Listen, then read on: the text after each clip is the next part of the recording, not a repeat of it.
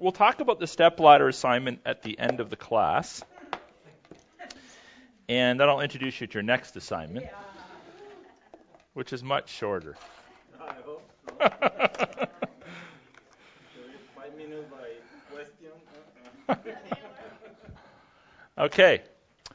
So tonight we're looking at the subject of meaning. At first glance, if I were to ask you what's the meaning of the text, you might just assume, well, it's either obvious, it's easy, it may be difficult, but there's only one way to speak of meaning. I mean, there's one meaning and that's all there is to it. The reason, however, why people often misinterpret or interpret differently a text is because there are several ways to use the word meaning, and you want to make sure you understand the way you're speaking of meaning so that you're on the right track to find the correct meaning. So we're talking about communication then, and communication, of course, implies that two or more parties are present. So there's the giver of the information and there's the recipient or the receiver of the information. We're going to talk about audience, that's the word I'll use, and we'll differentiate between the original audience, which could be one person or a whole nation of people, and the modern audience, which is us. So that when I use the word audience, I'm speaking of the person that's receiving the information from the biblical text. So since the Bible, of course, is a document written to communicate a message, it's important for us to both understand who the original audience was, as best as we can tell from a text, or we could say the recipients of the book. And it also means, and also the means by which we take and apply the message to the current audience. So there's some things that have to happen between understanding the meaning to the original audience and understanding the meaning to us. And so intrinsic to this discussion of interpretation and audience then and now is the subject of meaning. So I'm going to introduce you to 4 ways that you can think of meaning. And let me just have a quick peek at your notes because I want to see what I gave you. I can't always remember. Okay, so we're on this section here. This is page 11.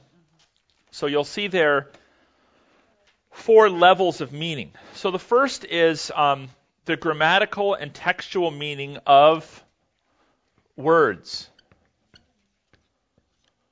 This word has a meaning attached to it.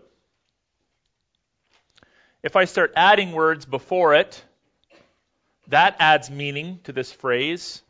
This adds meaning. This adds meaning.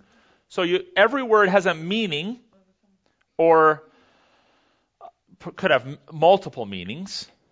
But then you add words to it and you have a fuller meaning attached to it. And then you have issues of grammar, of course. So when we talk about meaning, we could be talking about the meaning of a word. That's the most fundamental level of meaning. What does this word mean? Then the second level is when you take words together, what is the meaning that the author intended? What did the author intend? What you take and what the author intends may be exactly the same, or it may be entirely different, or somewhere in between. So what did the author mean? The third level of meaning is the meaning that the ancient reader or audience understood. When Hosea was read for the very first time by the original recipient, what did they understand from the text? And then the fourth level of meaning is the modern reader. So what does the modern reader take from the text or understand from the text? Now, ideally, you start here and you work your way to here. You don't just jump to here. Sorry, this isn't supposed to be a line. This is supposed to be a line under. So you want to understand words, grammar. You're looking at them in context, taking all the things you took into consideration in your assignment. Culture, geography, history, everything you can think of. And then as best as you can tell, what did the author mean? What did the original audience understand, and then what am I supposed to understand from the text? These are not always the same. Why? Nor should they always be the same. Why? Give me one reason why sometimes the ancient reader understands something different than the modern reader. Joe? Right. So we have more information at our disposal. And let's say we're reading from Hosea. Well, the ancient reader didn't have Matthew, Mark, Luke, and John. So they're going to see something a little different in chapter 3 than you and I are, because we have the advantage of progressive revelation from God to inform our understanding of Hosea 3.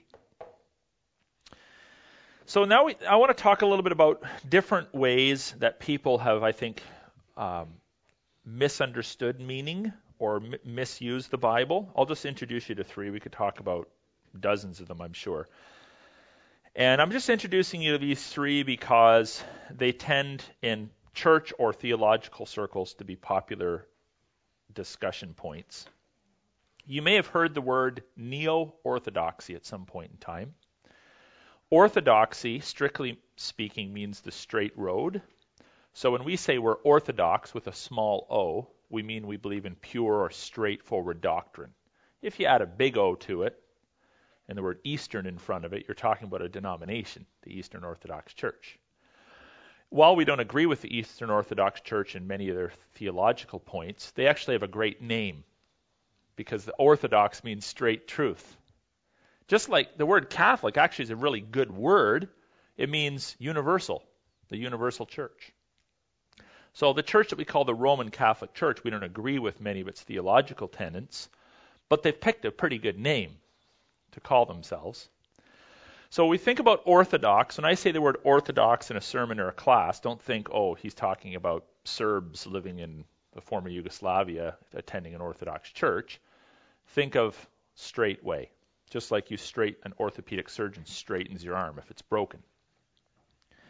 So neo-orthodoxy is a fancy word that arose in the 1900s for a new form of orthodoxy, supposed orthodoxy, and it was advocated by a man by the name of Karl Barth, who also sometimes, his theological system is also sometimes called crisis theology. And I don't want to simplify him too much because he's a little bit complicated, and I really appreciate many of the things Barth taught, but there's a little bit of an issue here that I have with the way he frames things. So let's suppose this is a picture of the Bible. So this is the Word of God, and this is the reader. This is you. So I've given you 2 symbols. I'm going to ask you a simple question. What is the Word of God? Which one of those is the Word of God? Or where is the Word of God in relation to those 2 symbols? Okay, so we would say this is the Word of God. Anybody disagree with that? Say no. Okay, good. Okay. So you're correct. It's not a trick question. This is the Word of God. The Bible is the Word of God. But Barth's thinking was a little bit different. As the reader comes toward the Word of God, opens it and reads it, and as these words come toward the reader, there's a coming together, a crisis, a moment, an experience, and it's in that crisis that the Word of God is. So in Barth's way of thinking, this is the Word of God. The Word of God is when the Bible impacts the human, and it's in that moment that the Bible becomes the Word of God. Now there's a certain measure of truth to that, in that we want to apply the Bible and take it into our lives, but this book is the Bible regardless of whether or not I read it. It's the Word of God by itself. Whether I was born or not, read it or not, it just is the Word of God. So we have to be a little bit careful with this, because this is a slippery slope into sort of more of an esoteric, pie-in-the-sky, mystical view of God's Word, where it's no longer objective and written. It's in my experience that I sort of determine what God's Word is. So let's say this, in this X, I arrive at conclusion A, Dave arrives at conclusion B, Sue arrives at conclusion C. Well, in theory, then, there's 3 different words of God on the table. And I would say, I don't feel real comfortable with that. What I would say is if there's 3 different conclusions, there's either 3 different errors or 3 different applications or something like that, but there's not 3 different words of God. So we have to be careful to make sure that when we think of the Word of God, that we keep in mind that it's this book, not just my experience with the book. The second popular divergent view is the Bible Code. How many of you have heard of the Bible Code? Anybody? Okay, so the Bible Code is basically you take, let's say, the Hebrew Bible, and let's just say for the sake of illustration that these are lines on a page in the Hebrew Bible. In order for this system to work, you have to line them up. So you have to line up the letters this way and the lines this way, all the way across. So they're all in parallel to each other. Then they run them through a computer. And the computer searches for secret messages. So the message might be, O, B, A, M, A, is the Antichrist, right, kind of thing. This is true stuff. And so advocates of the Bible Code have argued that there's several secret meanings in the Bible that God has hidden from us until such time as our technology has developed, so we could run the Bible through these in a grid pattern through computer systems and come up with secret messages. And there's whole books written on this. And what I find is dangerous, evangelicals are especially guilty of this, is that we're always looking for like a new angle, something fresh that no one's ever seen before. And this is sometimes very dangerous. It's sort of stimulating, it's interesting, and so people gravitate toward this garbage and begin to propagate it. This is a faulty way of reading the text. If for no other reason, then it violates this, it violates this, and it violates this, minimally. All 3 of these. It misuses words, it violates the intention and the knowledge of the original author, and it violates, at all points in Scripture, the understanding of the original recipient. The third approach is what's simply sometimes called the reader-driven meaning, which basically is sort of self-explanatory. You're reading it, you decide what it means. It's sort of an extreme outflowing of the individualism that tends to be in our culture. Think of it this way. We evangelicals emphasize a personal relationship with Jesus, do we not? But sometimes we overemphasize it. And people go away thinking, oh, okay, so really it's just me and God. And they don't think of their relationship with God in relationship to the church. Because the Bible also teaches it's interdependent. And the interdependent aspect of Christianity is not secondary to the personal. It's a both and. So when you are a Christian, you are called into a personal relationship with Christ, but you're also called into a body to whom you are accountable, to whom you must discover and use your gifts, on and on and on. There's all sorts of things we could talk about under our ecclesiology, our understanding of church life. So no Christian can be an obedient Christian and not be in the church. It's impossible. Your relationship with Christ is personal and interpersonal. But the reader-driven approach is extremely individualistic. So Mark Russell decides what the Bible means for him, and that becomes truth. And Eric Malcolm decides what the Bible means for him, and that becomes truth. And I decide what it is for me, and it becomes truth. And you could have as many opinions on a text as there are people in the room. So these are 3 views that we want to be very careful of and avoid. Let me then propose to you a key statement, a key proposition, and that is that the text can never mean what it was never intended to mean. The text can never mean what it was never intended to mean. Now, having said that, there are multiple ways perhaps to apply a text to different circumstances. There's a sense in which the ancient reader might know more or less than the modern reader. But in the mind of God, the text can never mean what it was never intended to mean. We can't just read the Bible however we want.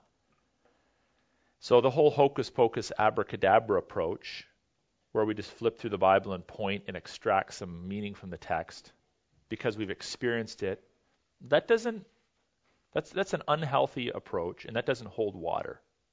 The text cannot mean what it was never intended to mean. So your job then as a student of the Bible is to try to understand what was it intended to mean. And this is why we're teaching these processes, because the more we teach these processes, as you put these processes into practice, and you won't master them in a 2-hour assignment.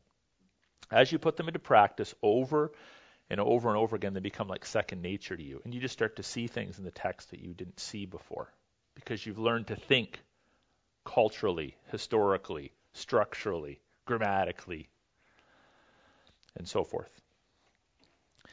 Now, we accept this statement, but we also recognize that meaning may be multifaceted and layered. I'll give you an example. There's times when over my years and years and years of preaching ministry, I've come into a book or a text that I've preached before, but it's an entirely new sermon, because I might be looking at it from a different angle or emphasizing certain things in the text that I didn't have the opportunity to do last time or didn't see last time or whatever. So it's true, you could hear me preach John 3 10 different times, and it could be 10 different sermons. There's not going to be contradiction between them, of course, but there's different angles or layers of meaning that a person can preach from. That's true. But there's only one intended exegetical meaning. Now, for those of you that maybe are newer to the class, missed the first class, what is exegesis? Okay, very good. To draw out. So exegesis is the system of drawing out meaning. Eisegesis is bad. That's where you push meaning into it. But exegesis, you're pulling meaning out. So there's really only one intended exegetical meaning, or principles, or doctrinal issues, or moral issues that can be deduced from a text as accurate implications of the text's exegetical meaning. So when you exegete a text, you are pulling out its meaning. Then you can apply that to moral situations or ethical situations. You can apply it to your understanding of Christian doctrine. You can apply it to the practical issues of relationships. But those are applications of the exegetical meaning of the text. So you got to understand the exegetical meaning before you get into all this other stuff. So these implied meanings then are not to be arbitrary. Again, they're not just up to you to decide. They're derived consciously from employing, putting into practice sound interpretive principles or hermeneutical principles. So what we're saying then is meaning is not limited to one idea or statement per text. You could hear a preacher preach on one verse for 3 hours. So there could be many things you could take out of a text, but the exegetical meaning shouldn't take him 3 hours to explain. Okay? So let's look at some quick biblical examples. These are primarily Old Testament and then comparing them with New Testament passages. So Hosea 11. I'm going to go to Hosea first of all.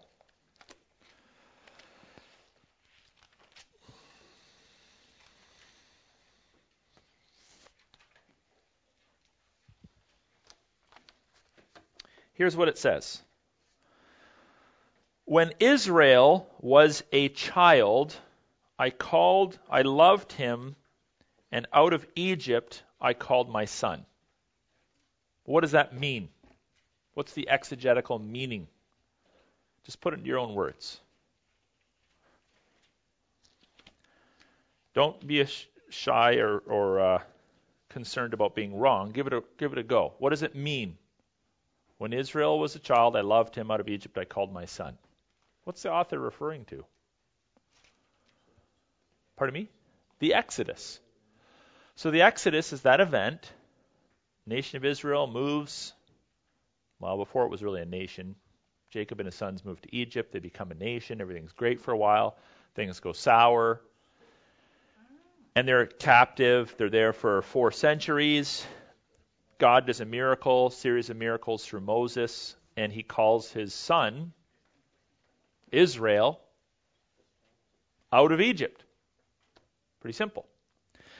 Let's go to Matthew 2, verse 15. We'll start with verse 13. Now when they had departed, behold, an angel of the Lord appeared to Joseph in a dream and says, Rise, take the child and his mother and flee to Egypt and remain there until I tell you. Who's the child? Jesus. For Herod is about to search for the child and destroy him. And he rose and took the child and his mother by night and departed to Egypt and remained there until the death of Herod.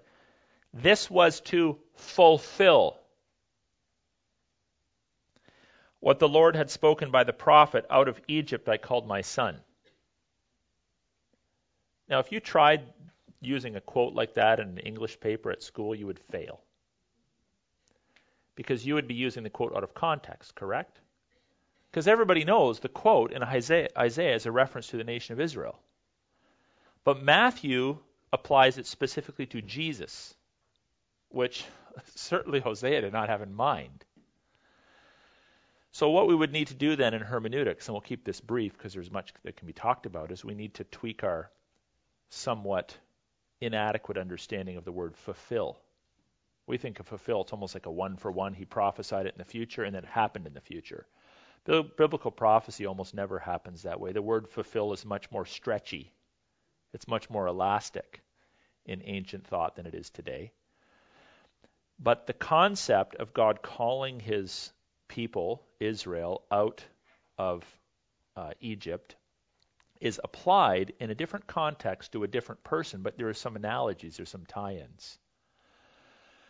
And questions like, well, is God going to bring him back? What is Jesus' relationship to Israel? You know, what is Egypt as opposed to the Promised Land? These are all questions that are meant to flood into the reader's mind.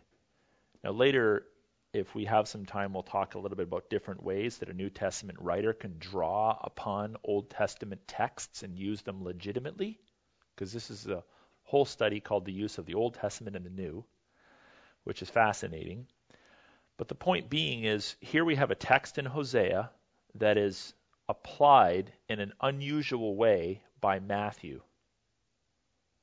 But that doesn't change the exegetical meaning. You don't then go back to Hosea and say, oh, Hosea was thinking about Jesus. No, he was not. He was thinking about Israel coming out of Egypt centuries earlier. That's the exegetical meaning. That's the meaning that the ancient reader would have understood in Hosea. But now you can read Hosea as the modern reader because you now have Matthew at your disposal, and you can see a little bit of prophetic material being presented to you. So this is just one example. I don't know if I gave you others in your notes. We don't have time to look at them all. Did I give you 4 examples? Psalm 45? Okay. So you can kind of look those up, mull them over in your head if you'd like. And these will just illustrate the fact that sometimes the way the Bible is used by one writer, particularly by a New Testament writer, is different than what the original writer intended. So when you're interpreting a text then, what are some basic principles you can keep in mind? Let me just give you 6. The first thing you should be focusing on is the raw exegetical meaning. The raw exegetical meaning. Do I understand the words? Do I understand the grammar? Do they all make sense to me? So you piece the words together. Study out the words, study out the grammar. If there's cultural stuff in there you need to explore, I've introduced you the tools for that. If there's geographical references, get your atlas out. Do your background work. Read up on the text so you can come back to it and read clearly the exegetical meaning. The second thing then is, once you've arrived at the exegetical meaning, you would then examine further meanings or implications of the text in other passages of Scripture, if any. So using our Hosea example, the exegetical meaning is God is making a promise to Israel in Hosea that he redeemed them in the past, he's going to redeem them in the present. So this is roughly 7th century stuff. So there's a guy sitting in the 7th century writing this. His readers reading it. Out of Egypt I call it. Okay, what is Hosea saying to me? He's reminding me by referring to the Exodus event that God is faithful, that God called his people out for a purpose, that we're part of covenant. Read the context. You'd come up with some sort of a statement like that. Then you would skip ahead to Matthew or look throughout your concordance for any other references to this passage in the Bible.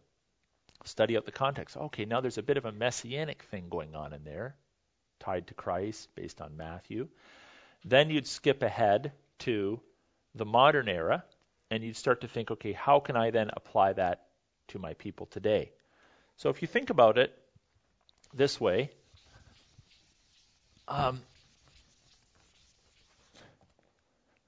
think of yourself as sitting in 4 chairs.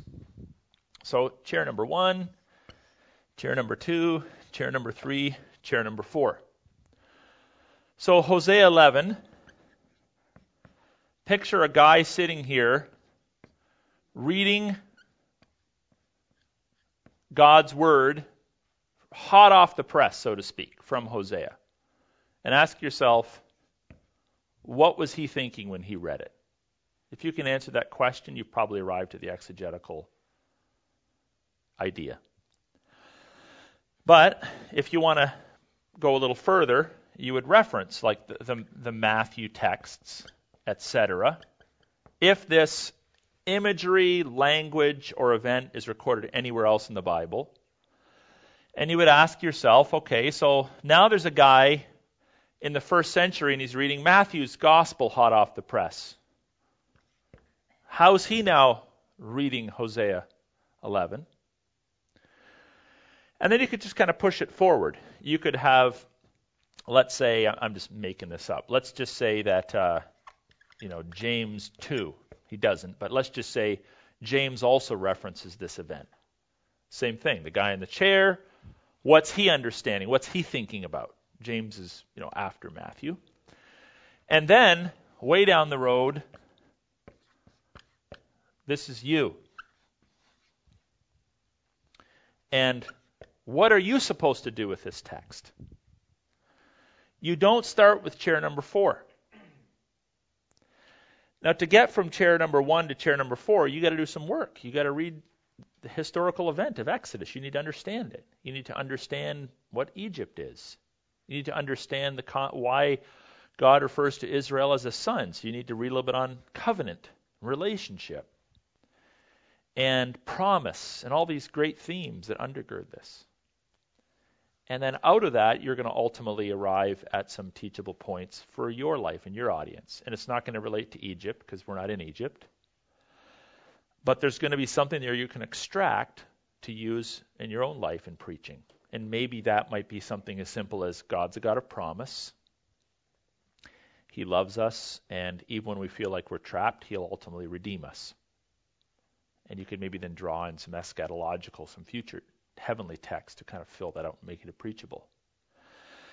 So I've jumped ahead a bit, but back to our notes. Exegetical meaning first. Any other implications? So you're looking at other texts. Familiarize yourself with the use of the Old Testament and the New, if that happens to be relevant. The implications that you arrive at have to be clear, justifiable hermeneutically, which is our word for interpretation, and in accord with the analogy of Scripture. What's the analogy of Scripture? Remember? What's the principle of the analogy of Scripture? Anybody want to take a stab at it? If a Scripture is not so clear, you go to Scriptures that are clearer in order to clear up the issue. So the analogy of Scripture is basically you're reading back and forth with other Scriptures in order to try to clear up something you're not understanding in the text that's before you. So here's what I would propose, just as an example. If the only fragment of the Bible that you ever had in your possession was Hosea 11:1, you'd have a big problem. I mean, it would almost be nonsensical. So Hosea 11:1 doesn't make sense unless you've read Exodus. And Matthew doesn't make sense unless you've read Hosea and read Exodus. So right there you're referring to multiple scriptures in order to shed light on the one that you're teaching or preaching or studying. So you can't just, it's almost impossible to ever read your Bible devotionally like this. You have to read it something like this.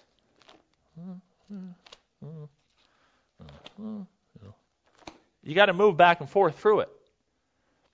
Almost every text is going to require you looking somewhere else for further information, because it all ties together, but it builds on previous revelation.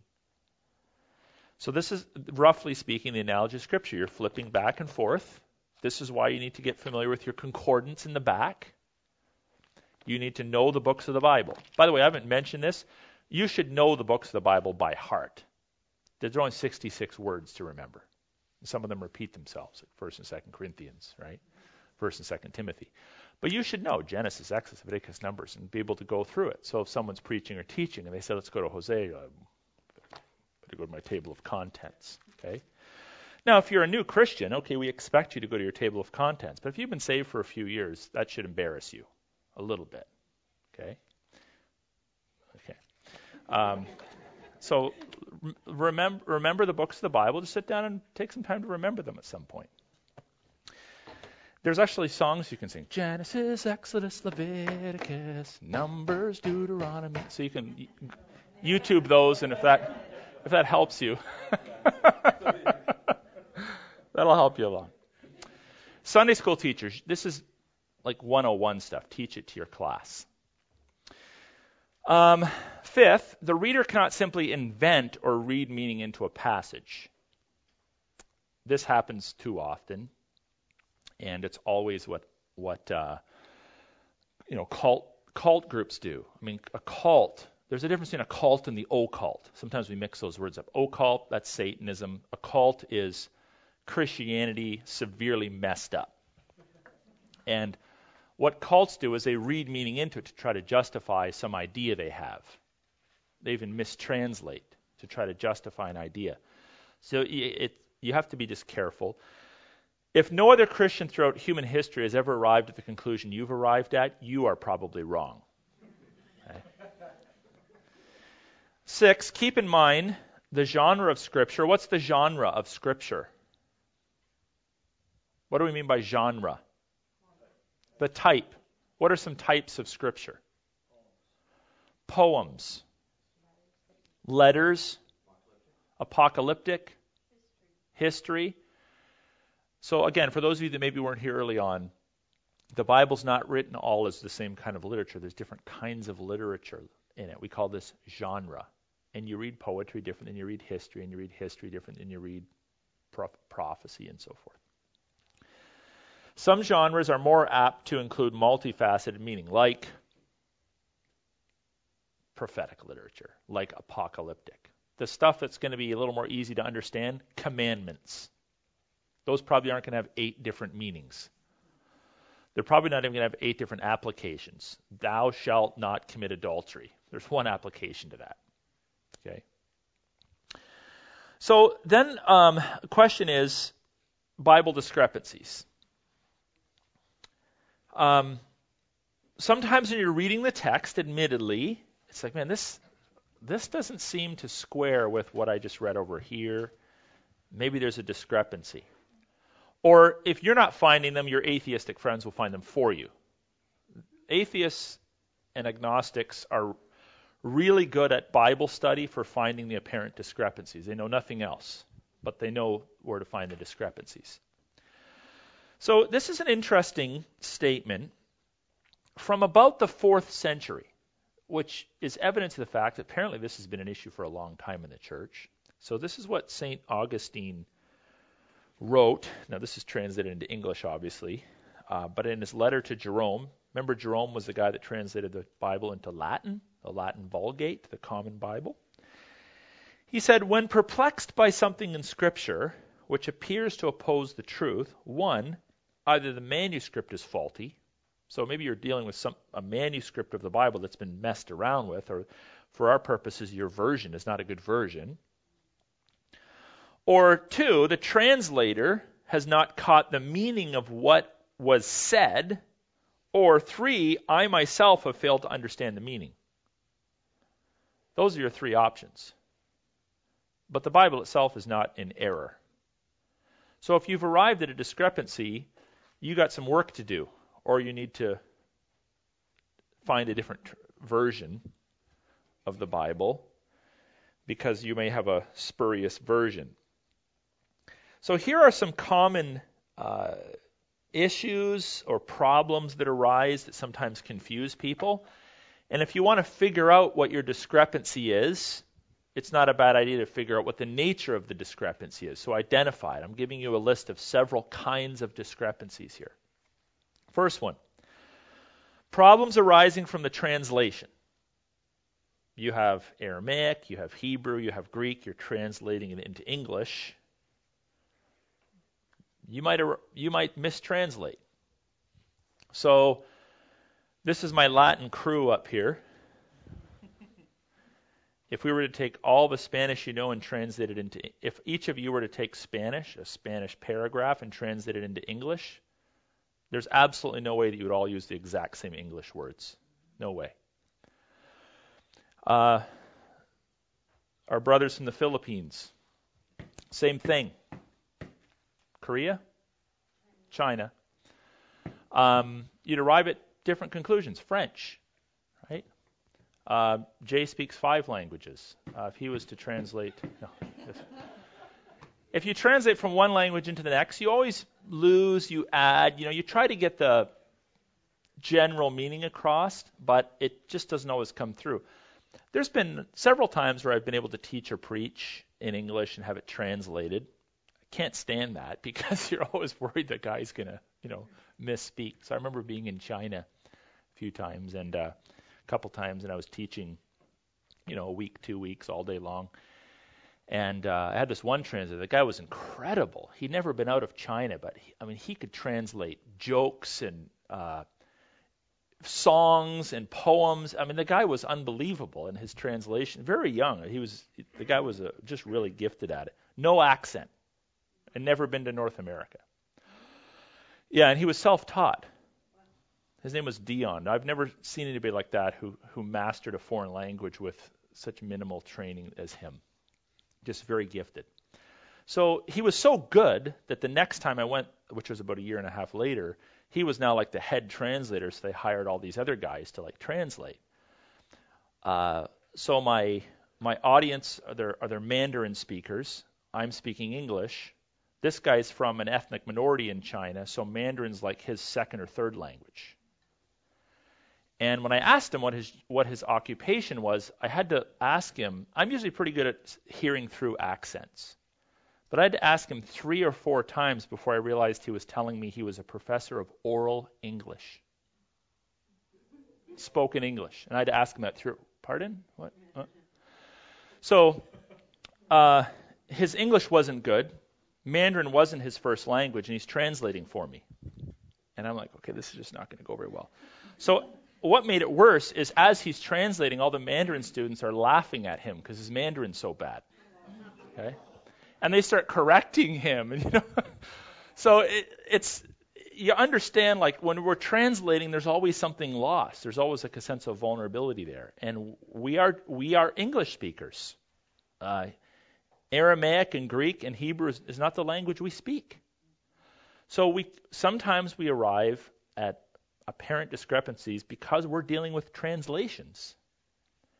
And that's the best we have. So, there's a solution to that, learn the languages. But most of us don't have the time or interest to do that, right? Even in seminary, they teach us how to do some translation, but we're not taught how to speak it. And it's a dead language as well. The dialect. So we're always at a little bit of a loss there, and we're sort of at the mercy of the academics who do this for a living. So it's just something we have to be aware of. The second problem is problems arising from the nature of the human mind. Sorry, none of us have a perfect mind. The way we process information is affected by sin, our health, our IQ, our schooling, whatever. So we just need to be aware of that the apparent discrepancy might not be in the book, it's in here. And this is why we do biblical study in the context of community, because other people's minds can sometimes clear things up that are confusing to us. So we borrow each other's intellect. Third, problems arising from the unique nature of divine revelation. God is communicating, not to confuse, of course, but he's God. And there are there's many things that God knows that the human mind has a real hard time wrapping itself around. I mean, we could give lots of examples. The difficult doctrines of Scripture, predestination, election, why God allowed sin, why God allows suffering. I mean, I've taught and preached on all of these things, but I got to admit, there's an aspect to all of them that are kind of mysterious to me. My mind just kind of maxes out. I just have to say, well, based upon other things I know about God, I'm going to have to just be okay with that. But I don't really understand it on a certain level, because God is God and I'm not. So there's an aspect of trust there.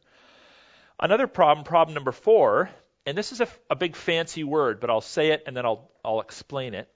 Anthropomorphic references to God. Man, so think anthropology.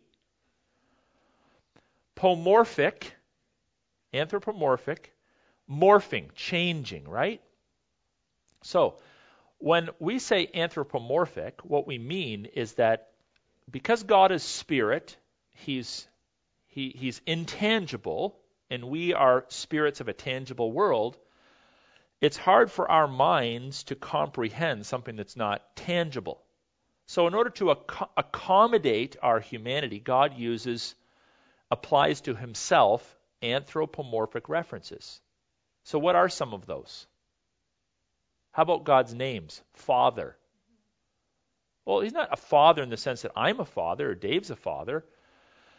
But there's a sense in which God borrows our language, our human understanding of things, and applies it to himself to help us to understand a certain aspect about him, because we learn by analogy. That the righteous right hand of the Lord. Well, why right? There's a cultural thing going on there. Most people are right-handed. It tends to be a little bit stronger. So recently my boys have been convincing me of doing some bench pressing, which doesn't come naturally to me. But when I bench press my max, I felt this arm just slightly drop because I'm right-handed. And my right hand, because I use it more, is naturally just a little stronger than my left. Well, most cultures know that. How many lefties in the room? Put up your right hand. No. Do we have any lefties here tonight? None at all? Oh, you're ambidextrous? Okay, so we have 2 halves. That's equivalent of 1 whole. So we have 1 lefty in the room tonight. The point is taken, right? Most people are right-handed. So it's the strong arm. There's some other cultural things to eat with your right hand. Yeah. He said when he goes to Indonesia that it's offensive to touch people with your left hand. Yeah. Because that's the dirty hand. Do you know what that means? Yeah, he told me. Yeah, we have this invention in North America called toilet paper, which doesn't exist in many cultures. I remember when I was in Morocco about 20-something years ago, we had to buy our own toilet paper and take it with us, because when you went into a public bathroom, they didn't supply it. There was a bucket to wash your hand off in. True story. And the toilet paper there is not what you would expect. It's more like when you're having your kid's birthday party and you go to the dollar store and buy that crumply streamer that you put across the room. It's more like that in Morocco. It's like red, it's crumply, you need a lot of lotion. No. It's a different culture. And in ancient times, people would always reserve their right hand for eating from the common pot, and their left hand was their potty hand. So it was the despised hand. And so think about all that, which you may or may not have been aware of, and it kind of adds fuller meaning to the righteous right hand of the Lord. Yeah, it is pretty righteous. So these are anthropomorphisms. God doesn't have an arm. But it helps us to understand something about, let's say, his strength. So we look for those in the Scripture. Even along these lines, God, sometimes in the Bible, talks about God forgetting. Well, he doesn't literally forget because he's God. He knows all things perfectly. So his mind doesn't process information. He just perfectly knows all. And the idea of forgetting something is a process issue. God's mind doesn't process information. He knows everything perfectly always. So based on that alone, it's impossible for God to forget anything. But sometimes God talks about forgetting. So he forgot Noah, and all of a sudden he remembered Noah. Well, that's human anthropomorphic language to try to communicate to us something about God and the passing of time and that kind of thing. But you have people running around saying, see, that proves your God doesn't have a perfect mind. He forgot Noah in the boat. No, you're not understanding the anthropomorphic language of the text. 5, problems arising from man's fallen condition. What is our fallen condition? We're sinful. The heart is deceitful above all things and desperately wicked. Who can know it? Even our motives, our intentions are sometimes off. And have you ever been in like a Bible class, a Sunday school class, sitting in a sermon, someone's sitting down with you, and they're explaining something from God's Word? And in your head, you totally know what's being said, but in your heart, you're blocking it out. Nope, I will not listen to that. That's too painful, or I'm not ready for that. Have you had those experiences? I think we all have. So you can even understand something with your mind, but the fallen condition of your human nature causes you to block it out. You refuse to listen to it. I've experienced this in my own life, and I've had it as I've confronted people who are mired in sin, where they may know what you're telling them more than you know it, but there's something in them that they're obstinate, they refuse to listen. So we have to be very careful when we read the text that we are aware of our own spiritual state, the sin, the lack of sin, the purity, the obedience, the disobedience that's going on in our lives at that time. That can skew our interpretation of the text. We can start to play around with it and massage it and create a Bible that's more palatable and easy to digest. The 6th problem is insufficient detail. In some ways, the Bible's really big, but on the other hand, you sort of wish you had a few more books an appendix to sort of answer some of the difficult questions. So God, what is it? I can't remember if it's the Gospel of John. One of the Gospels talk about, maybe you can help me with this, if everything Jesus ever did was written down, it would fill all the books in the world. John.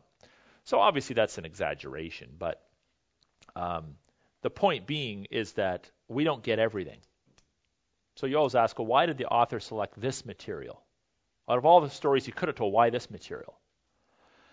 And that is probably a better question than why don't I have more information than I do? Asking why did I get this information, assuming there's no what I call throwaway lines in the Bible, there's no like filler material like there is in hot dogs. There's no extra. It's all meaningful. Then assuming that that's true, it's better for us to ask why do we have what we have than why don't we have what we don't have. It's just a better question. Problems arising from dating issues. Now, this is not about your relationships, but it might be, and that may go back to number 5, the fallen condition. But what I'm talking about is sometimes we just don't know when a book was written or when it was received, because it's not always true that the event that's being recorded was recorded right away. Could have been several centuries later. A classic example that obviously Genesis was written centuries after it actually occurred. The events occurred by Moses. So some of the books are locked down. It's obviously easier in the New Testament, but the Old Testament it can be like, man, when was this book written? Maybe there's something about the dating of the book that kind of hinders outcomes. 8th, problems arising from the author's vantage point. Great example, the Synoptic Gospels. What are the Synoptic Gospels? Matthew, Mark, and Luke. So the four Gospels, the synoptic ones, the ones that are sort of synonymous, if you think of that word, are Matthew, Mark, and Luke. They record a lot of the same material. But if you actually read several of those accounts, read Matthew's accounts that appear in Mark, or Mark's accounts that appear in Luke, you'll notice more or less information given. Why? Why wouldn't they all sort of say the same thing? Well, each author has a different macro purpose. So Matthew, heavily interested in the kingship of Christ, and proving the kingship of Christ. Luke seems very interested in Jesus as the Son of Man, the humanity of Christ.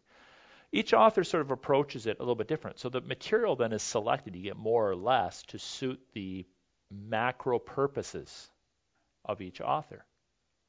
So again, rather than saying, well, why is Matthew's account seems to be different than Mark's.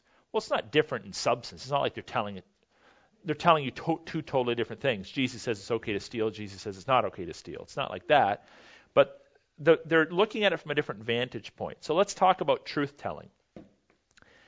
If I tell you a story, and then I say, okay, now I want you to go home tonight and pick someone in your house and retell that story, or call a friend and retell this story, virtually none of you are going to be able to recall every word. And the way you even set up the story, the purposes of the story might be a little different. You're going to tell it sort of from your vantage point. It's not about lying or deceiving, but vantage points differ. Or if we all have the same experience, maybe this would be a better analogy. Something suddenly happens in this room tonight. We all go home and we talk about it. There's different vantage points that we're going to have. So we're not denying the fact that the author's personality and circumstances are reflected in the text. Problems with arrangement. Sometimes books that are chronological suddenly become thematic. Sometimes books that are thematic suddenly become chronological. So a chronology is where you're sort of recording an event step by step in order of time.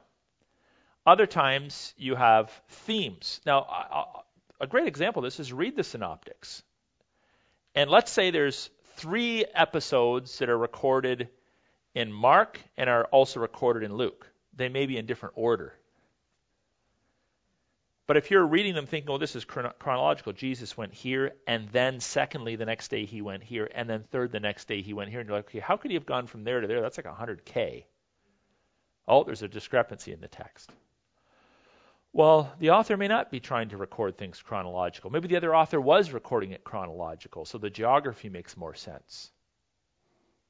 So you have to be careful not to assume that chronology is intended. He might just be giving you 3 stories back to back because he's trying to push for a theme rather than chronology. Problems arising from ancient Near Eastern practices or validation.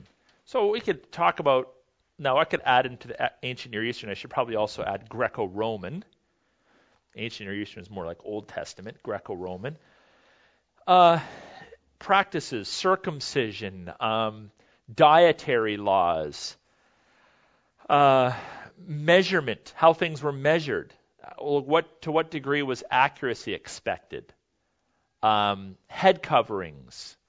All these different things are in the Bible, but they must be understood through the lens of ancient Near Eastern or Greco-Roman practices. And then we have approximations. You ever hear people, I've heard guys, this is several years ago, but someone, I can't remember who this was. It's probably like 20, 25 years ago. Well, the Bible's not mathematically accurate. Why? Well, if you look at the dimensions of the laver in the tabernacle in the Old Testament, it gives something like the radius and the circumference. But if you run the math, it's like off by a half a foot or something. Well, okay, yeah, but you're looking for a measure of precision that is expected in a culture where we have accurate instruments. So your ability to approximate something, or your, not ability, your, what's the word? Like what culture would allow you? What would be the word for that? Yeah, your tolerance for approximation is defined by your culture. whereas their tolerance for approximation is defined by their culture. So it's not wrong. It's just there's different allowances for tolerance or lack thereof. I mean, even in our culture, if you're just talking to a friend about the distance between, here in London, Ontario, you might say 180 kilometers. But, I don't know, maybe it's 173.6. And if you were being really scientific, that's the number you'd be looking for. So your context is going to dictate how accurate you're going to be. We also need to take into consideration that when we try to read the Bible through the eyes of modern science, we'll find all kinds of quote-unquote errors. But that's not true. God is speaking truth in light of cultural notions of the shape and distance of the world and how things are formed. And it's not that he's giving us things that are contrary to science necessarily, but they're not necessarily of the same accuracy that we would have based upon our expanded knowledge of things. So this is important for us to understand. Problems from cultural practices. We've talked about that earlier on. We've given several examples of looking at the culture. In the Bible written over 1,000 years or more, you're dealing with different cultures, correct? So you can't just read it all as one ancient culture. It could be as different from Exodus to the Gospels as it is between us and the medieval era 1,000 years ago. That's a long period of time for cultural practices to change. And then the one that, of course, we would be most at fault for is a misread context. We didn't read around. We just zeroed in. You know the flip and point method? I just need a word from the Lord to encourage my heart. So you just flip it open and you just find something. And it says, and Judas went out and hung himself. And then you want validation. Go ye and do likewise. Flip to another passage. And then another one, go ye and do quickly. Whatever. So the flip and point method is dangerous. You're misreading the context. So you have to be very careful about that. Don't misread the context. So what are the possible results of sorting through these kinds of issues? One is it can stimulate an ongoing quest for answers or pursuit of answers. So if myself as a seasoned Christian, if I experience an apparent discrepancy, that shouldn't, I'm throwing in my faith. That's it. Forget it. It's all, okay, I'm stimulated. I need to go find this out. I need to go figure this one out. So that's one possible result. Or it could be, I'm going to start questioning inerrancy. Maybe the Bible isn't true. Maybe it is in error instead of inerrant. I could question my faith. That would be the most catastrophic one, of course. Question my very faith. Or I could grow in trust and my trust in God's word. So what I'm hoping you'll do is pick the first one or the last one instead of one of the middle two. Ongoing pursuit, trusting in God's word. I've given you some reference materials, I think. Do you have those? So those are 5 books that I would recommend you, if you can pick them up, if you see them on sale or whatever. Those are ones I would recommend for you. If you're sharing your faith with someone else, probably the 5th one would be the most popular one that's really usable today. The 4th one is really good if you're speaking to young people because it's really quick. It's like a question, couple paragraph answer, a question, couple paragraph answer. Speaking to young people, maybe you want to buy it as a gift book for kids or young teens or even middle teens. That would be good. The others are more like reference books, but I would definitely recommend all of them. Geisler's Apologetics would be the most difficult read, but if you like a little bit of philosophy and worldview stuff, it is quite helpful. Okay. Well, what we'll do now then is we'll look at 7:30. You know what? Let's take a break. We'll take a 10-minute break, and then we'll get into structure and contextualization.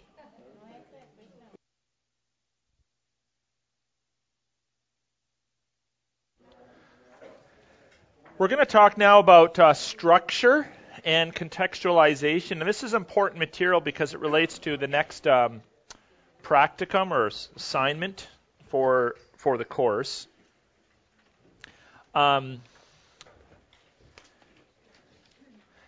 Okay, so here's what I would say to get us going.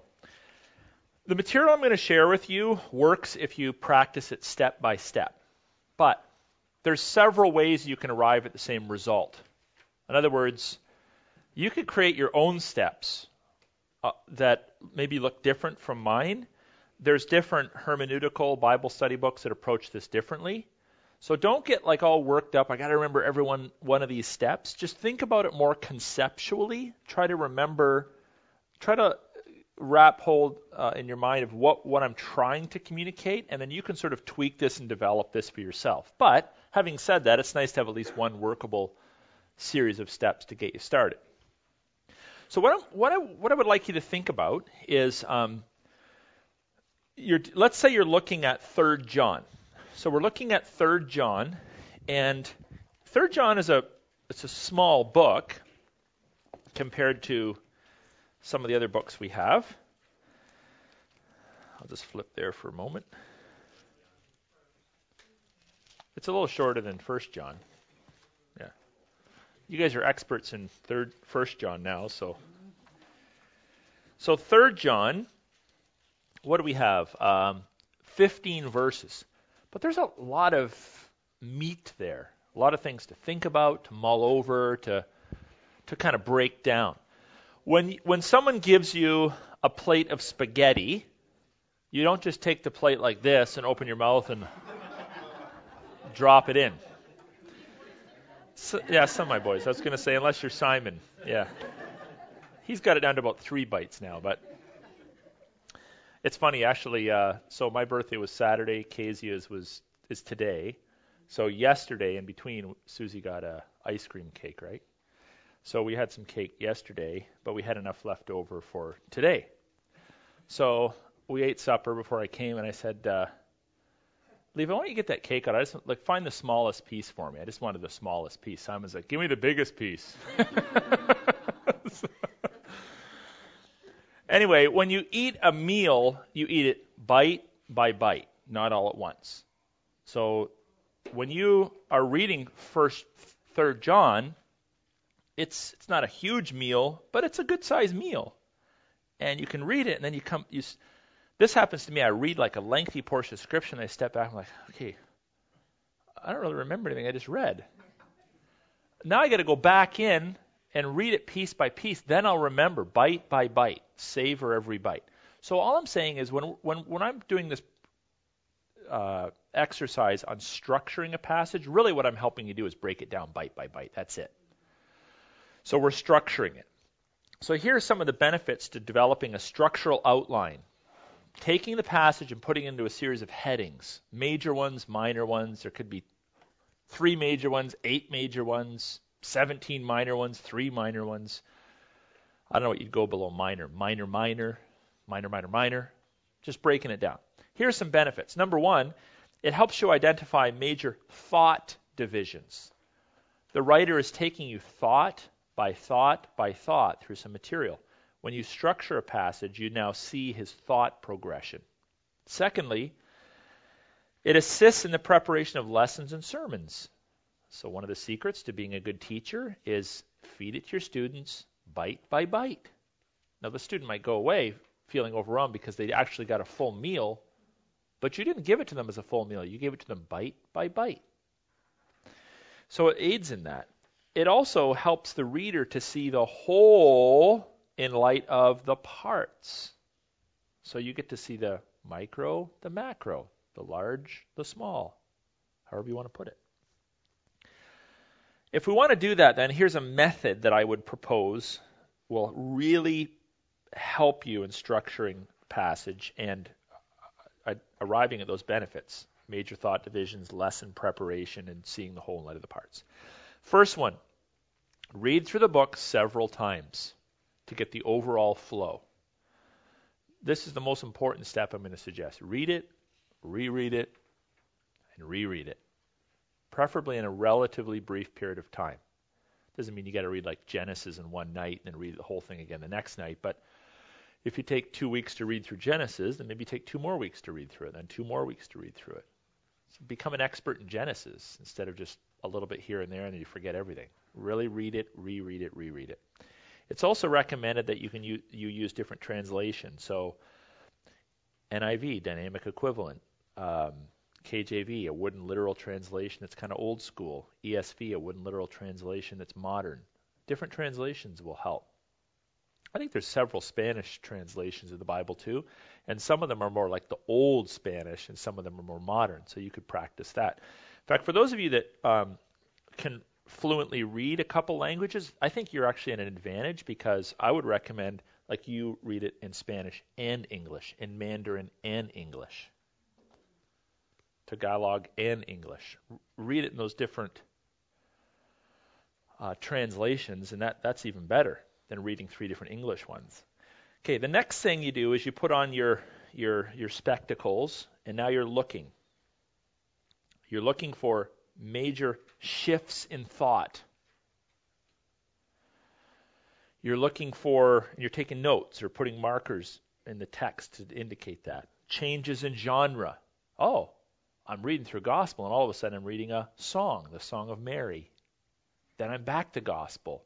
Now I'm into a parable. That's a different kind of genre within the gospel. So you look for different shifts of genre. Points of view. Sometimes the point of view is God's point of view. The author says, "Thus saith the Lord," in the old language. Thus says the Lord. He's like speaking on God's behalf. Other times he's preaching a sermon. It's God's word because it's in God's word. But it's now Ezekiel speaking to you. Look for different points of view. Look for expansions upon previous ideas. Just like in a sermon, a preacher might say, the Bible says that God is honored when we sacrifice our treasures for the purpose of the kingdom. That's his big idea. And then he breaks it down into a whole bunch of subpoints. That's an example of you communicate a big thought and then you expand it. So look for things like that, shifts of thought. Again, you don't have to remember all the things I'm sharing with you, but the idea of observation is very important to good Bible study. Third, you then go back to your text and I don't mind marking up my Bible, but there's not a lot of space in most Bibles to do this.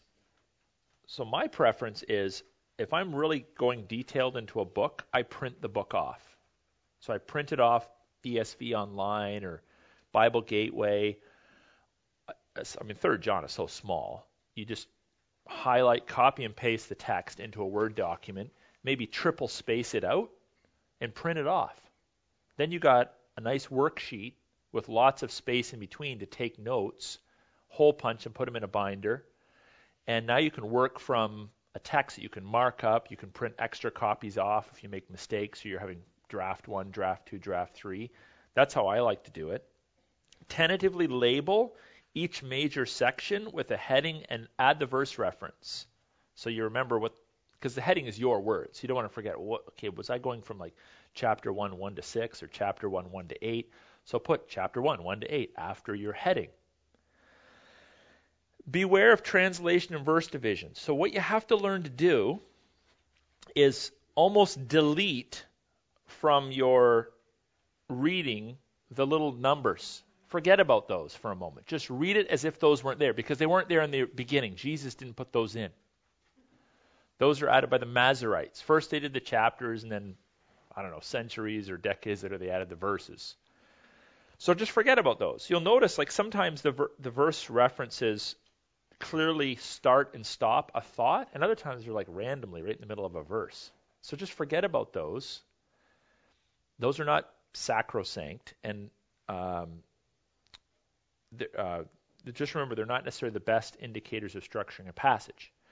The second thing is the little headings that are in our translations, those weren't put in there by Jesus either. They may be excellent headings that you want to borrow, or perhaps you're like, you know what, I think I actually have some better words that I could apply to that section to break it down.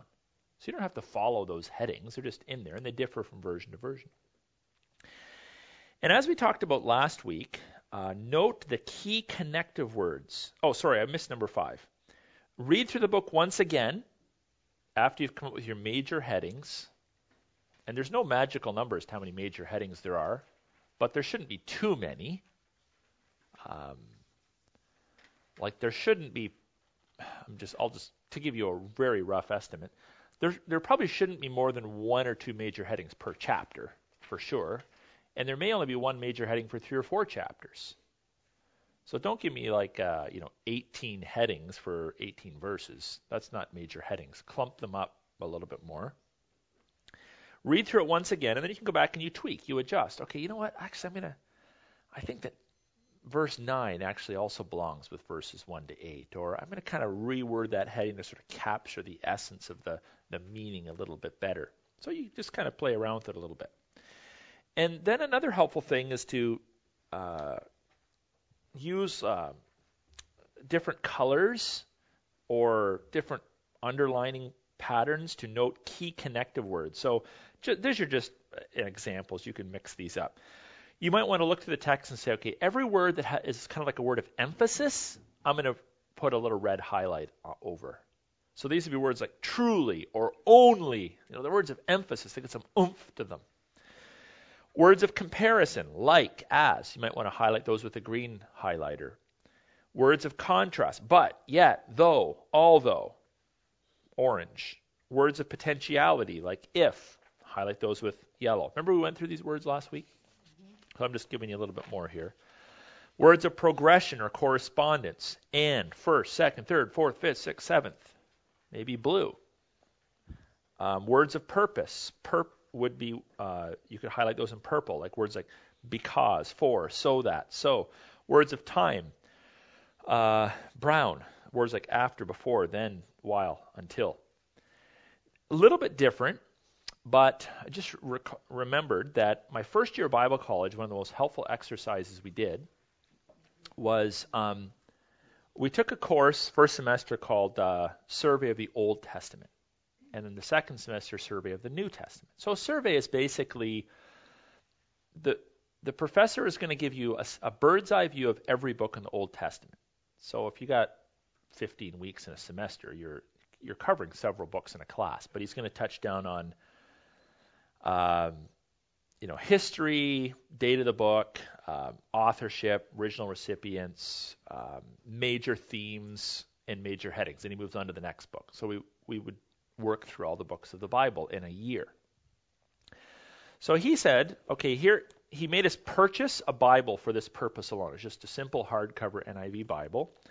And we had to read in the first semester through the whole Old Testament. And I think we had 3 or 4 highlighters. Any passages that spoke of redemption, we highlighted them in yellow. Well, there's a lot of those in the Old Testament. Passages that spoke of covenant, highlight them in red. And he had 3 or 4 or 5 different things we were to look for. So you're reading, but you had to read with all cylinders on high alert kind of thing. And then he would grade you on it. So he had a list of key redemptive passages, and he just flipped randomly in your book. Okay, yep, you got that one. You might have got more than he had, but you'd get graded on that. And it forced you. You had to read the Bible in a very disciplined fashion. Is this talking about redemption? Okay, it's redemptive. Put your yellow in. Is this talking about covenant? And it just forced you to really see things in the text that you normally wouldn't see if no one's breathing down your neck. So this is the same kind of idea. It's applying now to key connective words, but it's forcing you to look for these things that otherwise you're just going to blow through in a devotional reading of the Bible. Then you're going to mark up words or ideas that are repeated or of special significance to the thought. And again, you can underline, put a box around, put a triangle over. I think Carol teaches a lot of precept. Doesn't precept do some of this kind of stuff? I don't know. Do they have like a set legend, or is it sort of up to the student? They do have some suggested marking symbols for words that appear throughout Scripture. Okay. But then within an individual book, they'll make suggestions, or you can come up with your own. Okay. But it's the same idea. There's several. This is not new to me. I mean, there's several teachers, probably for decades of biblical interpretation, have taught this kind of stuff. And it's just forcing you to digest the text, to take time to sort of chew on it. Then you're going to read through each of the major headings and then divide those down into subheadings. So you could say Major headings, I'm going to go big A, big B, big C, big D. Minor headings, I'm going to go 1, 2, 3, 4. And then under those, you could have smaller headings, small a, small b, whatever works for you. And you're going to list those out. And then you can add any appropriate subheadings. You can take this down as far as you want. Obviously, John is a small book, so you're probably not going to have more than maybe, I don't know, a dozen major and minor headings total. Whereas when I outline Hebrews, I mean, I would have a few hundred major and minor headings throughout the whole book, depending on how I wanted to, how detailed I wanted to go. So that's basically what I want you to do with 3 John. Read it, reread it. There's 15 verses, okay? You can't be that much complaining this time, okay? Rhonda. And just add some major headings and then some minor headings and make your adjustments. And what you want to do is come up with a nice, crisp outline, similar to but far more detailed than what you'd have like at the beginning of a study Bible. See, they have greetings, verses 1 to 4, praise for Gaius, verses 5 to 8, concern for Diotrephes, 9 to 10, advice and commendation of Demetrius, 11 to 12, closing with promise to visit. A little more detailed than that, but kind of along those lines is what we're looking for. And it's your words. You can go steal it from a commentary, but I want you to learn the process of thinking this way for yourself. By the way, keep it exegetical. So don't say, don't come up with a heading like God calls us to love each other. No, it's specific to this audience. The wording is not us wording or sermon wording. It's trying to explain what the actual text is saying. So you're going to do that in 3 John for next week.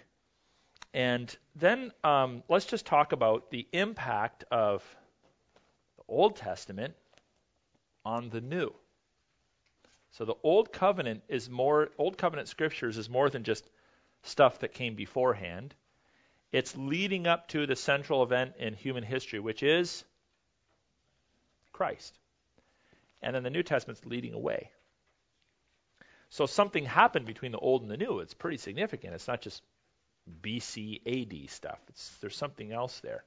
So as the New Testament writers then write, they're taking the Old Testament, what we call the Old Testament. Again, I prefer calling it the Old Covenant Scripture.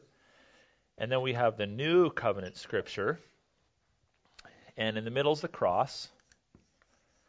And they're taking us back to see things in it that we hadn't seen before. They're also, the Old Testament writers, not that they're doing it, but the New Testament writers are helping us to understand how the New Testament comes into the New. And of course, ceremonially, there's a lot of X's because stuff is X'd out. Our obligation to follow the ceremonial laws. But then like the moral laws, those carry through. They're repeated. Teaching, like our doctrine about, God and Jesus Christ and man and angels, those are kind of re-emphasized and taken to a whole new level. This is how we should read the two Testaments, not old, obsolete, new, that's all I care about. That's like really drives me nuts when people, that's just Old Testament. Why do you have it in your Bible then? It's far more important than that. Anyway, so as the New Testament writers use this material, either word for word or by alluding to it or helping us to see it in a more fuller way, here are some of the things that we need to be thinking about. I want to talk first about signs and symbols. So signs and symbols in the Old Testament are frequent, all through the Old Testament. And why are they there? Well, they demonstrate in very memorable ways God's miraculous works and his divine nature. The New Testament writers often allude to these symbols in New Testament writings. What would be a classic example of that? The Lord's Supper. You can't really understand the Lord's Supper if you don't understand the Passover. And the Passover doesn't make any sense unless you understand signs and symbols. The New Testament rite of communion is sign and symbol, but it's understood against a backdrop of other signs and symbols, the Passover. Baptism is a sign and a symbol. Several things that we encounter in the Bible are communicated to us in sign and symbol. Circumcision. So we need to be good then at reading and understanding sign and symbol in the Scripture. I Yeah. have one question. Mm. And the signs and symbols, they not all the time are for the same time. For Correct. example, talking about circumcision Correct. is only for Jewish people, not for Roman or As a religious rite. Yeah. Yes, as a religious rite. I mean, there's people have all their opinions on the health side, but as a religious rite, it's sign and symbol of the Old Covenant, not the New. So in Galatians makes that clear, where Paul gives Peter a backhander for trying to force circumcision upon Jewish Gentile converts. Yeah. But speaking of circumcision, what are some of the signs? Some of them are physical. Physical signs and symbols, or identifying marks. Well, circumcision is kind of both of those, but other physical signs are, so the Old Testament would be pillar of fire, pillar of cloud to guide the people by day and night. Everything to do with the tabernacle and temple was sign and symbol. The laver had symbolism, the basin, the altar, the golden lampstands, the colors of the tapestry, the way the loops were formed to hang the curtains, the location of the holy place, the location of the most holy place, what was on the Ark of the Covenant, what was in the Ark of the Covenant. It's all sign and symbol. So physical sign and symbol. We have identifying marks on people. So the awl through the ear for slaves. Again, we've talked about circumcision as being one of them.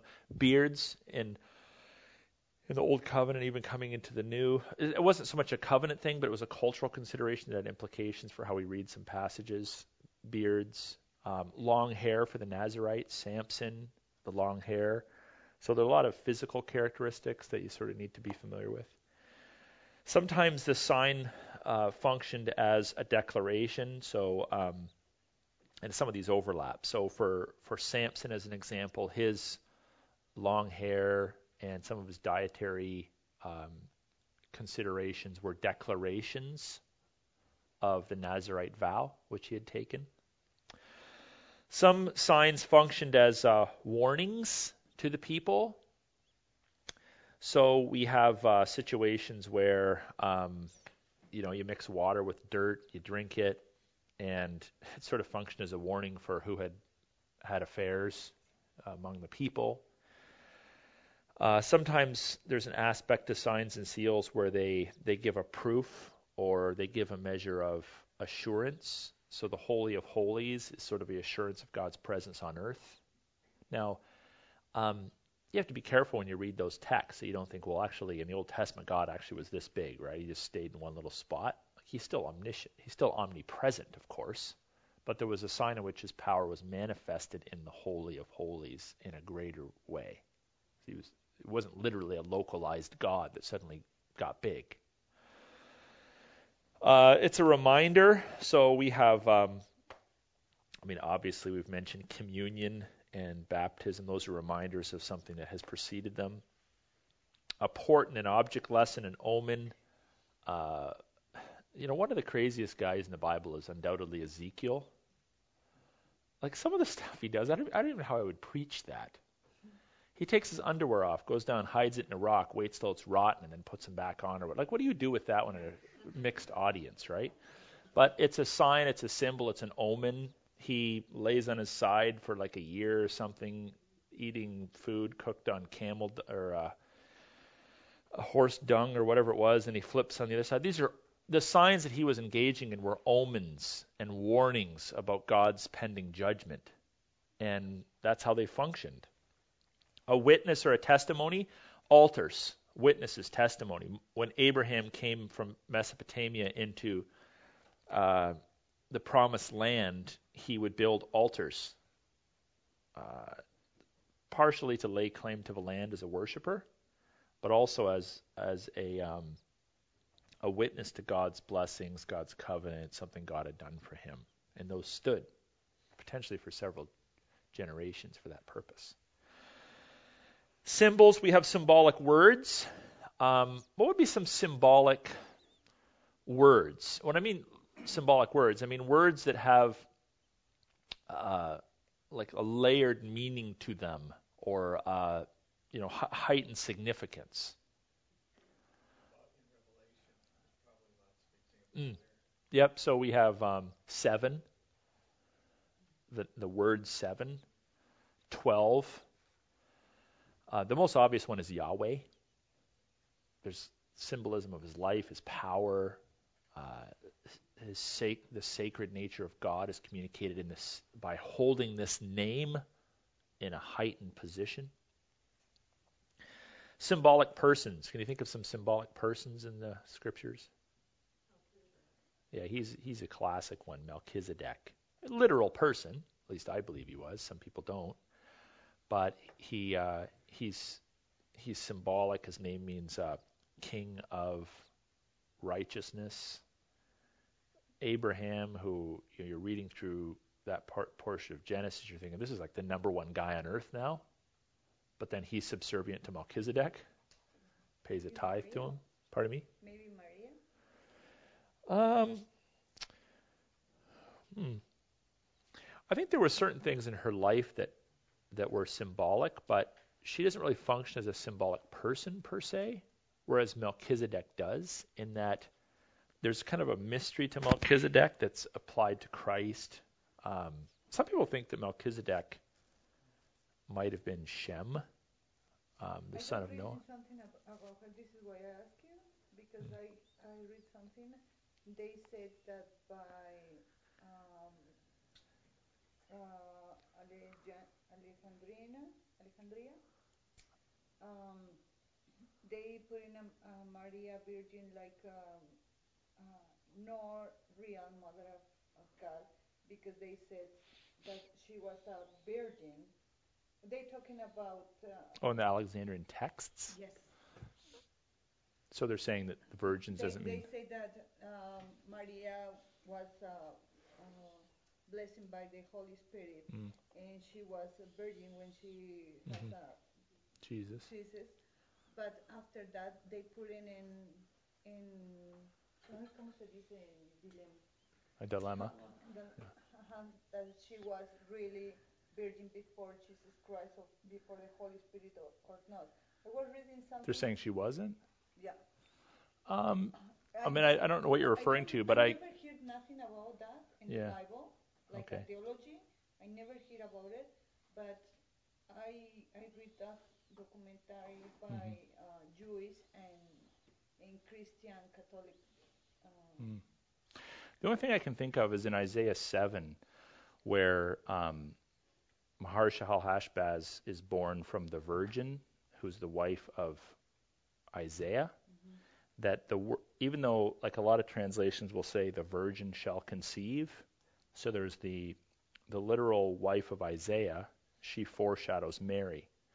Well, the literal wife of Isaiah was not a virgin. And that word there can mean young woman or virgin. Yeah, exactly.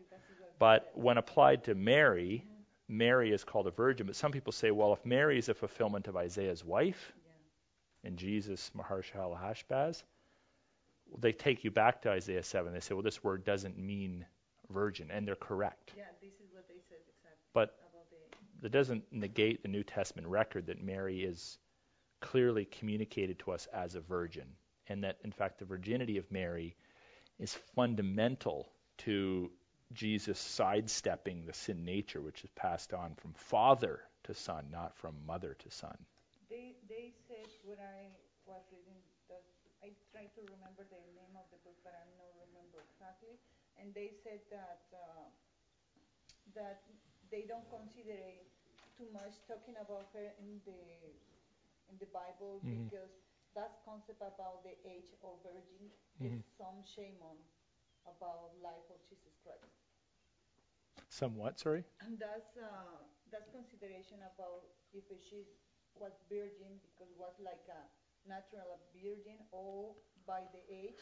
Yeah, well, culturally, Michelle, you're going to get lots of Jewish scholars trying to debunk the virginity of Christ, but they can't do it based upon the biblical record. Because the biblical record in 4 Gospels communicates something very otherwise, that Mary was a virgin. And to go back to, Isaiah and say, well, Isaiah's wife wasn't a virgin who foreshadows Christ, therefore Mary isn't a virgin, is misunderstanding the nature of prophecy. It's misunderstanding, again, that word fulfill. Because when you read Isaiah, you're not literally saying that this woman was Mary, or in every way, shape, or form was Mary, any more than her son was Jesus, or was the Messiah, or any more than Isaiah was Joseph. There's thematic tie-ins, there's similarities, there's foreshadowing in Isaiah and his wife, but they're different people. The Gospels declare that Mary conceived as a virgin, and that's undeniable. So, anyway, any other symbolic persons you can think of? How about Elijah? Elijah has sort of a symbolic dimension to him in that, later on some people thought maybe Jesus, was he Elijah? Almost like maybe not so much of a reincarnation, but almost like a second Elijah of sorts that had come among them. And then symbolic objects, bread, wine, those are symbolic objects that symbolize something beyond the literal. Symbolic places. What are some symbolic places? The Kidron Valley, the valley where everybody throw their garbage and dead corpses. That usually there was always a fire burning there to burn up the rubbish. That became a symbol of hell. Jerusalem became a symbol of like heaven on earth. To the east became a symbol of what? Running from God. So even in Revelation, the hordes of evil, the Antichrist, come from the east. So there's even north, south, east, west, and east always kind of gets the negative connotations. So there's symbolic places, symbolic actions. What are some symbolic actions you can think of in the scriptures? Tearing of the clothes, wearing sackcloth, pouring ashes on your head. There's your symbolic of lament, of mourning. In Revelation, the symbolic clothes are white robes. So that's symbolic. White becomes a symbol of purity. What about symbolic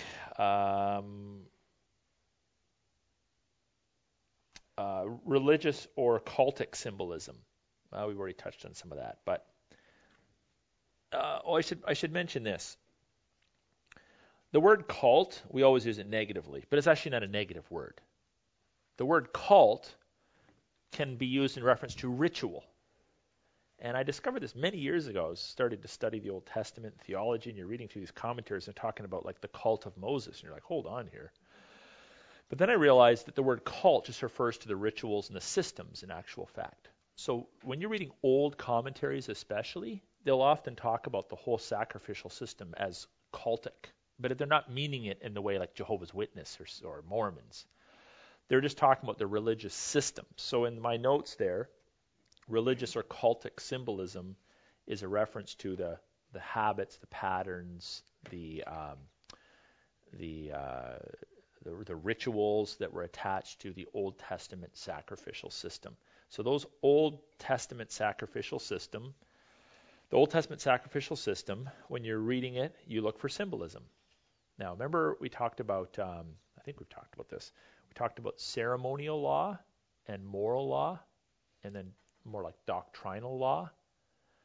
So we have the dietary laws, like don't eat pork.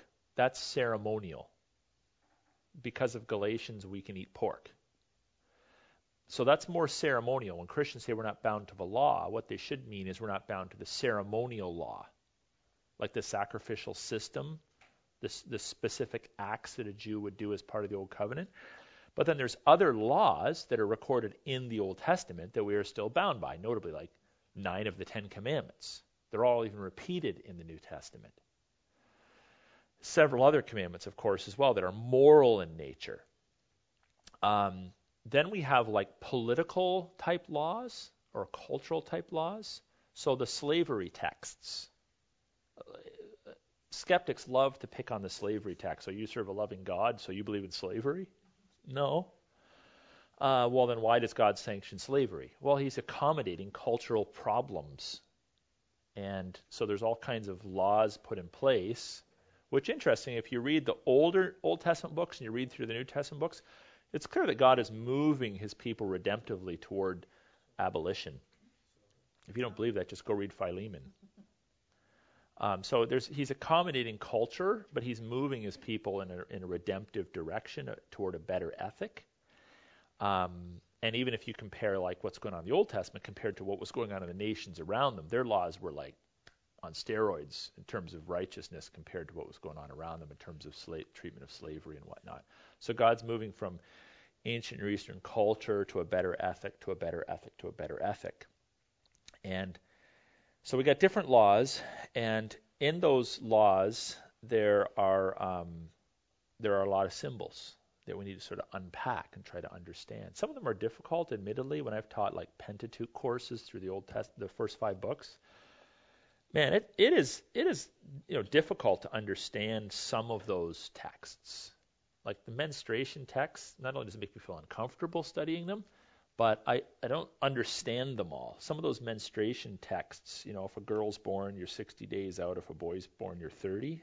And I wonder, maybe God wanted to honor the girl. That'd be the positive interpretation. So he gave the woman more time off to sort of point to the fragility of the feminine sex. Or maybe it was a strongly patriarchal idea, and it was sort of pushing the woman down and elevating the guy, present him to the nation quicker. I don't really know. So some of it's been lost in time, but I would say the majority of it you can sort through and interpret with a fair degree of confidence.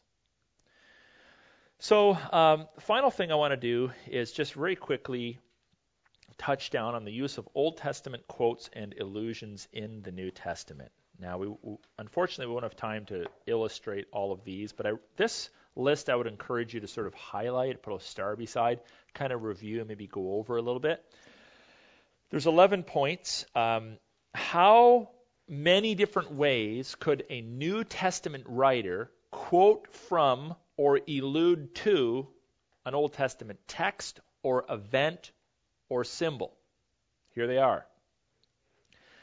The New Testament writer may wish to point to an accomplishment of the Old Testament in the New. This happened, or a prophet predicted it, and now it is being accomplished. And I'm going to tell you how. So just kind of a real straightforward, it's now accomplished, kind of like an it is finished experience, like on the cross. So you'd say the cross is the accomplishment of Passover, the sacrificial system, all that kind of stuff, right? Or he may be using it to confirm that a New Testament incident has some measure of agreement with an Old Testament principle. So an incident and a principle. Third, may wish to explain an Old Testament incident further. So something that was maybe a little bit ambiguous, like Abraham tithing to Melchizedek, and the writer of Hebrews tries to help us to understand that a little bit more. Fourth, you may wish to explain a New Testament incident using the Old Testament. So that's kind of the reverse of the previous. Fifth, he may desire to illustrate an Old Testament truth. So illustrate it, a truth. It's not necessarily, when he's quoting it, he's not necessarily saying there's a direct correlation, but he's just using it as an illustration. May wish to summarize an Old Testament concept, may wish to draw a parallel between the Old and the New. We often emphasize like the discontinuity, the differences. May want to show the continuity between the covenants, the similarities. He simply may be utilizing Old Testament terminology. Apparently, I'm not an expert in this, but apparently one of the major categories of schooling that you would go through in the Greco-Roman era was a schooling in what's called rhetoric. So you know how we have grade school, then we have high school, then we have terminal college diploma, or we go the other route. We have an undergraduate, then we have a graduate, then we have a postgraduate. So we have these different sections. In the time of Christ, in the Roman world, one of those sections would be training in rhetoric. And rhetoric is essentially about argumentation and the use of language. If you read the book of Hebrews, it's very clear that whoever wrote that was got A pluses in rhetoric, because he uses the rhetorical structures that we know existed in the first century. Now, those rhetorical structures have largely been lost. We don't think that way. We don't teach that way anymore. But one of the rhetorical structures that they would use is to simply borrow Old Testament language or ancient language, but you're not necessarily intended to think of it as, oh, this is being prophesied here. He's just using the language again. Again, this is where culture sometimes hinders us. Ninth, he may use an Old Testament story to illustrate a New Testament principle. Maybe an example of this, combined with number 10, employing Christological typology, would be, well, just as Jonah was 3 days and 3 nights in the belly of the fish, so Jesus was 3 days, 3 nights in the grave. Okay, well, how does Jonah and a fish have anything to do with Jesus in a grave? Well, really nothing, other than there's a typology and some sort of a story maybe of redemption going on there, or he might just be borrowing the language so that in your head maybe you remember 3 days and 3 nights because you've heard the Jonah story so many times. So there could be something like that going on there. Or he may wish to draw attention to salvation history, how God has been a God of salvation throughout both testaments. So under each of these headings, one could study this out and come up with several examples of that. If you flip back to the course bibliography, let me see here. If you want to do any more reading on this, I believe the second book down, if I remember correctly, and maybe the third book. I'm going to go with the second book, Corley's book. I believe he has a section in his work there on the use of the Old Testament and the New. Otherwise, you could actually just Google it and read extensive articles on this, because it's a whole sub-science within biblical interpretation. But I'll just tell you this, if you venture into this, you will quickly become familiar with that rhetoric that people were studying back then. And just like in our culture, if you go through certain kinds of schooling, like especially schooling in the arts, you learn to write research papers. In research papers, your professor will be very sticky that if you're quoting from other sources, you're using it in context, using it in a certain way. But our understanding of context is very limited. Our what we call rhetorical arguments are very limited, very Western. They had a much broader understanding of how quotes and allusions and figures of speech could be utilized.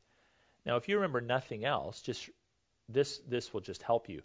If you're ever reading the New Testament, you see an Old Testament quote, and you go back and you read it and you think this is out of context, just recall this conversation and realize that even if I don't remember these 11 principles, okay, what's going on is he's using the quote in a way that's not familiar to me or culturally accepted to me, but it was culturally accepted to him. And nobody was sort of throwing rotten apples at him when he did it. So this is an example where culture changes, and rather than saying, well, they're wrong and we're right, we have to honor their culture because it's written within that culture in light of their rhetorical understanding of things. Okay? And Hebrews is probably the greatest example of this, in that there are so many different rhetorical structures mentioned there, simply because most of Hebrews is quoting from the Old Testament, especially the opening chapters, just line after line after line after line. But obviously a very fascinating book. Okay?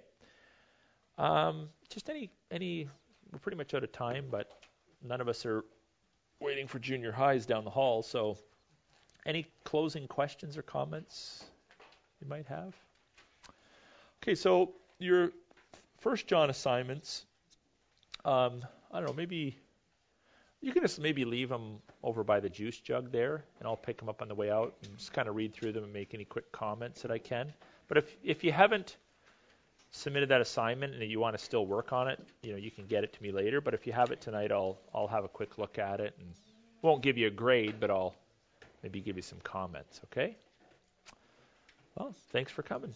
So no class next week, but then we're back for 2 more weeks.